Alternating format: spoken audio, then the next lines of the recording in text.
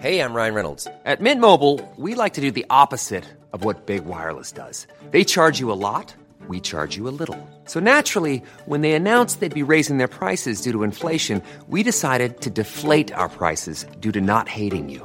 That's right. We're cutting the price of Mint Unlimited from $30 a month to just $15 a month. Give it a try at mintmobile.com/switch. $45 up front for 3 months plus taxes and fees. Promo rate for new customers for limited time. Unlimited more than 40 gigabytes per month. Slows full terms at mintmobile.com. Hello and welcome to the Heredity Podcast with me, Dr. James Bergen. Poison dart frogs are one of those groups that really capture the imagination. The colours, the poison, the exoticness, the cuteness. For a frog, they get a pretty good press. But how did their spectacular colours evolve? Well, today we're going to delve into this question for one particularly colour diverse species, as we discuss the recent Heredity paper, the evolution of polymorphism in the warning coloration of the Amazonian poison frog, Adelphobates galactinotus. And it's a bit of a long one, so let's get straight into it. Welcome both to the Heredity Podcast. Can you just introduce yourselves? Well, I'll commence. So I'm Adam Stowe. I'm at Macquarie University in Sydney, Australia, and I've got research interests in understanding how animals move across landscapes and what the implications of different levels of connectivity might be to genetic variation and evolutionary processes. My name is Diana Rojas. I'm from Colombia, but actually I live in Brazil. I'm a biologist and I began to study frogs and specifically ecology of frogs and neurons since my master and still do it. I'm actually work at a university here called FAMETRO. Yeah, perfect. And you kind of mentioned there that you were working on frogs, and that's what this paper's on. But sort of more broadly, this paper is looking at aposematic coloration, which sounds very fancy. So maybe you could just explain what you mean by this. Would you like me to, Gianna? Yes, I think. Aposematic coloration is kind of like an advertisement. It's almost a form of branding, if you like, where a very bright colour advertises to a potential predator that the individual is toxic or poisonous. And I guess the idea is that to be an effective brand or an effective advertisement, one would expect that the colour is consistent in order to be effective, so that predators can recognise that warning. So one of the interesting things that you often see in poison arrow frogs is that there is colour variation. And so this source of variation is unexpected and has provided a lot of interest in order to better understand the evolutionary processes that underpin this colour variation. No, perfect. And I mean, you were mentioning the frogs there a bit as well, and I guess a lot of people probably know what poison frogs look like, but I wonder if you could just explain a bit about the group of frogs that you were studying in particular and what it is that they look like. Well, the frogs that we studied are very interesting, amazing, and cute frogs. So Adelphobates galactinotus is an aposematic poison frog that is endemic to the eastern Brazilian Amazon, and these frogs are larger than other poison frogs of the same family, measuring between 3 to 5 centimeters. And as an aposematic species, Adelphobates galactinotus also exhibits a great dorsal color variation across its geographical distribution, and the dorsal coloration of these bright frogs could vary from a very light blue to red coloration. So sometimes the blue light coloration looks almost like white coloration, but you can also find frogs that are yellow, orange, brown, and also green. Another thing that is interesting for this species is that when you find a frog of one color,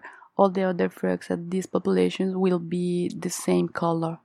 I might add a bit in there as well, if that's okay, James. I was very fortunate to be introduced to this frog, Adelphobates galactinotus, by Gianna and one of Gianna's PhD supervisors, Albertina Lima. And they're an absolutely spectacular frog. They're quite large for a poison frog, and they have these spectacular colours on their dorsal surface. And one of the striking things about this species is that the bright colours, exactly as Gianna mentioned, are unique to a location. So if you look at a particular population at a particular spot, they all have the same dorsal coloration. but you can get populations that are in very close proximity to each other with different colours. Oh, fantastic. Yeah, and I suppose the other kind of interesting thing is you're talking about distances in the order of a few kilometres in some cases. And when you think of the function of the colour as an aposematic signal, as an advertisement, one of the primary predators for these poison frogs, the Adelphobades galactonotus,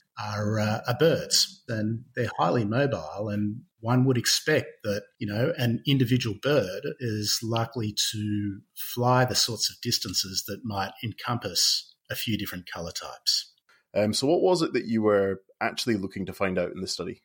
First of all, one of the things that we wanted to do, and Gianna sort of started with this, was to measure the dorsal coloration and get a sense of how many different colours are out there and where are they located. And then once that had been established, again, Gianna led this where she wanted to model different visual systems of different predators and also the frogs themselves in order to understand whether those different colours were distinguishable to the predators and distinguishable to the frogs themselves. So in other words, do the different colours actually matter? Then we wanted to know something about the rate at which these different colours evolved and estimate during what sort of time period historically these colours diversified in the Amazon basin. And then we wanted to understand what landscape features might be influencing levels of connectivity between different populations. So they were the key areas of investigation. And so we wanted to know whether the distribution of present-day colour is a consequence of individuals of different colours dispersing across the landscape, or whether on each occasion you get a population with a different dorsal colour that reflects a colour transition, a new mutation that gave rise to a new colour. Oh, fantastic. I mean, they all sound like really interesting questions. And Gianna, it sounds as though you were sort of leading a lot of this. So maybe you could tell us a bit about how you went about trying to answer these questions. Like, did it involve a lot of time in the field? We had field work, but it was amazing. Amazon is really amazing. So one of the interesting things that we used to decide the points that we were to visit was where the blue color was found. We traveled to the Pará state in Brazil. That is the principal distribution of Galactonotus, maybe. And well, we collect a standard number of frogs at each locality for each color. And we try to cover almost the geographic distribution known for Galactonotus. It was something like 2 years during the rainy season to collect our samples, but we also use another samples that were previously collected that were available in collections. We tried also to measure all the live individuals that we collect to try to see the colors. So we measure that with a spectrophotometer, and we try to do during the field, but sometimes we have to measure in the laboratory at Manaus. I have used a spectrophotometer myself. They are not the easiest things to get into the field. No, the fieldwork was amazing. It's a very good experience. I love fieldwork, but you have to. It's not easy. It's not easy at all. But you enjoy that. Planning for your next trip? Elevate your travel style with Quince. Quince has all the jet-setting essentials you'll want for your next getaway, like European linen, premium luggage options, buttery soft Italian leather bags, and so much more. And it's all priced at 50 to 80% less than similar brands. Plus, Quince only works with factories that use safe and ethical manufacturing practices. Pack your bags with high-quality essentials you'll be wearing for vacations to come with Quince. Go to quince.com/trip for free shipping and 365-day returns. Hey, it's Ryan Reynolds, and I'm here with Keith, co-star of my upcoming film, If, only in theaters May 17th. Do you want to tell people the big news? All right, I'll do it. Sign up now and you'll get unlimited for $15 a month and 6 months of Paramount Plus Essential Plan on us. MintMobile.com/switch. Upfront payment of $45 equivalent to $15 per month. Unlimited over 40 gigabytes per month. Face lower speeds. Videos at 480p. Active Mint customers by 531.24 get 6 months of Paramount Plus Essential Plan. Auto renews after 6 months. Offer ends May 31st, 2024. Separate Paramount Plus registration required. Terms and conditions apply if rated PG. So, I mean, you kind of went out there. It sounds as though you spent an incredible amount of time collecting these samples. And I guess, what was it that you sort of did with all this data once you collected it? I think that Adam can explain very what we exactly do with the genetic parts. Okay. Right. So, as Gianna mentioned, she amassed a wonderful data set of colour and also very small tissue samples that she collected from the field. And I might also add that I was very fortunate to enjoy the field work with Gianna and Albertina Lima, and it was an absolutely amazing experience. So we're talking about a very remote part of the world, and we travelled by boats to get up into these very remote areas and then would walk on a daily basis, quite often 15 kilometres or more in dense rainforest looking for these frogs. And both Albertina and Gianna have an amazing search pattern for these frogs, and it took me a while to catch up, but they eventually got me zoned in on how to find them. But it was an amazing experience. So, as Gianna mentioned, she extracted the DNA and sequenced two mitochondrial genes in Manaus. And then in my laboratory in Sydney, Macquarie University, she generated a large data set of single nucleotide polymorphisms. So she partitioned the data set into a neutral data set and a data set where she suspected that there were SNPs that may have been associated with selection. So either physically linked to parts of the genome that are under selection or even located within parts of the genome under selection. She then analysed these two different data sets separately. So the neutral data set she used to characterise genetic variation and ask questions about what environmental features or what phenotypic features were associated with genetic variation. And then she used the data set of SNPs putatively under selection to see if there were any SNPs that were associated with colour type. In other words, could we find any evidence that there has been selection associated with different colour types? And of course, you'd expect that that would be the case. If aposematic colour is an advertisement, then it should be under strong balancing selection. Oh, perfect. And I'm actually quite jealous of your time in the field. It sounds like it was fantastic. But I guess you kind of teed up some really interesting results there. And I wonder if you could just kind of give us an overview of what you were finding out about the evolution of these colour patterns. Sure. So what we found was that the colour variation arose rapidly, most likely during the Pleistocene, which is largely consistent with patterns that have been observed in other poison frogs. That was a time period where there was great climatic instability. So globally, it produced climatic cycles from being very dry to being wet. And so as a consequence, there was major restructuring of river systems and forest types in the Amazon basin, which one would expect would change levels of connectivity and perhaps give rise to the right sort of environment for isolation and different colours to arise. And then what we found was that genetic variation was more closely associated with environmental features than with colour type. So, in other words, we found that rivers were an effective barrier to dispersal, and that was a more important driver of genetic distance than colour type, which supports the idea that the evolution of these colours happen locally. So you've got a situation during the Pleistocene where you've got small sizes, population sizes, and isolation. And that's a great environment for change to happen, because when you've got a small effective population size, it increases random events. So in particular, sampling error at each generation in terms of the gene pool can lead to what's known as random genetic drift, where you'll end up getting just random changes in allele frequencies. And we hypothesized that this was actually an important component to the evolution of these different colours in addition to selection. No, fantastic. And I guess, the geographic stuff is really interesting, but one thing that seems really quite interesting in your study is that you appear to have found some evidence for maybe the same colour patterns evolving multiple times independently. Yes.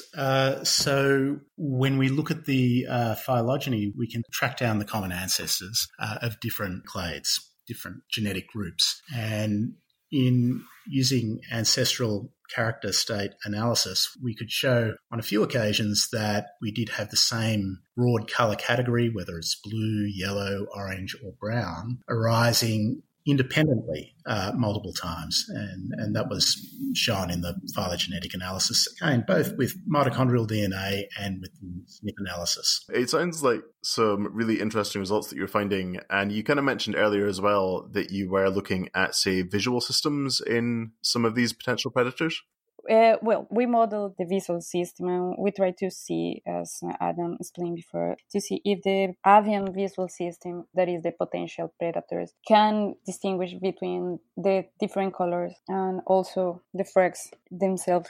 And we found that, that really they can distinguish between populations and between different colors and also between some populations that looks like a similar color for us. So really they are different, the colors are different, and we can categorize that, Adam said, in yellow, brown, and blue, and orange as different colors, and that birds can distinguish between them. So that occurred with other previous studies in other Dendrobates frogs too. Fantastic. So I wonder what you both think the sort of key message in this study is and how it aids in our understanding of the evolution of aposematism more broadly. Well, what we found is that the Galactonotus, the actual color distribution is probably corresponds to a different process in the Pleistocene, but they are principally responding to geographic features and not to color variation. And probably this color variation, actual distribution, is related to local process that could be happening in the recent years. Yeah. So in addition to what Gianna was saying, I think for me, one of the aspects that I found most interesting is that you can't necessarily ignore neutral genetic processes in the evolution of this trait, which clearly has very important fitness consequences. So we're talking about a trait that must be under selection, but nonetheless, you have these neutral genetic processes that are an important component to generating variation in this trait, and also the important role of, just kind of related to the point that I was making, of levels of connectivity in generating variation in this very important functional trait. So for me, I'd say that that's one of the most interesting components of the study. And I guess also it sets the stage for a range of other very interesting questions. So the frogs can distinguish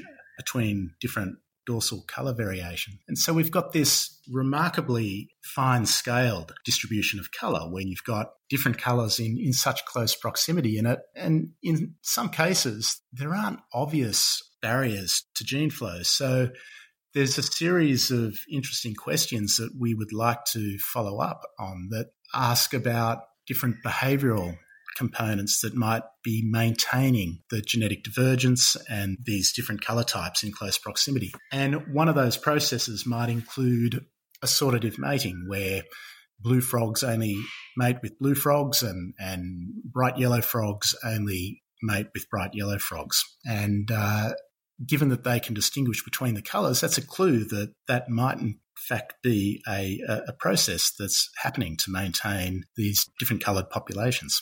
And along with that, there might be an interesting series of questions to ask about reproductive character displacement. And so extending on the work that Gianna did, measuring colour, if there is reproductive character displacement, you might predict that the differences between individuals of different coloured populations, the differences in colour would be maximised right at the point of contact. So that's another interesting question that would be nice to follow up on.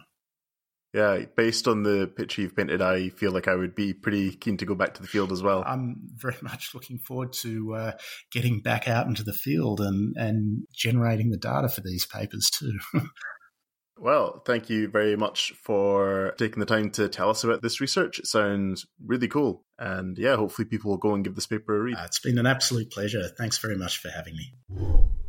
You know, some of these episodes can be a bit difficult to put together, but for this one, we had to juggle 3 time zones on 3 continents, and we had some major technical difficulties with a remote Amazonian internet connection. So a massive thanks to both Gianna and Adam for their patience and their persistence in helping us put this together. I adore this paper, so please do check it out. As a reminder, it's called The Evolution of Polymorphism in the Warning Coloration of the Amazonian Poison Frog Adelphobates galactinotus, and it's available now on the Heredity website. That's nature.com/HDY.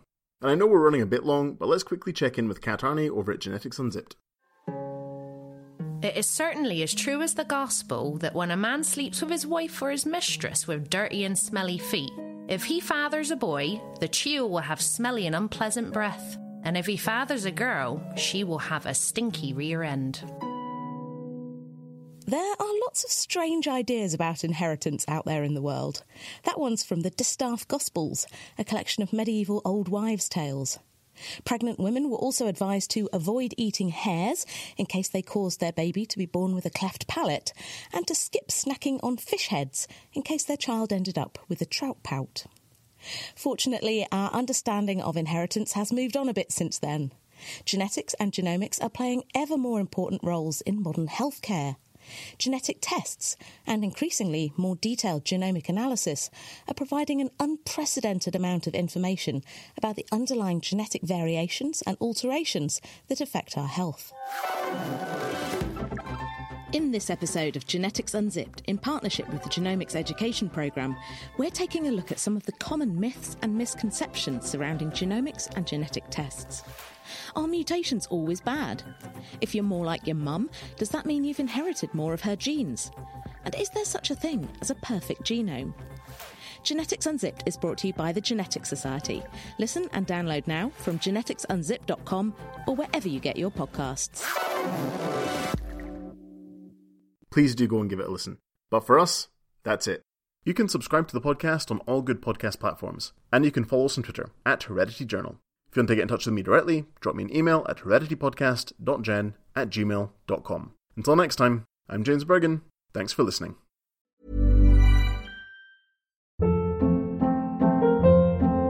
Hold up. What was that? Boring. No flavor. That was as bad as those leftovers you ate all week. Keke Palmer here. And it's time to say hello to something fresh and guilt-free. HelloFresh. Jazz up dinner with pecan-crusted chicken or garlic butter shrimp scampi. Now that's music to my mouth. HelloFresh. Let's get this dinner party started. Discover all the delicious possibilities at HelloFresh.com.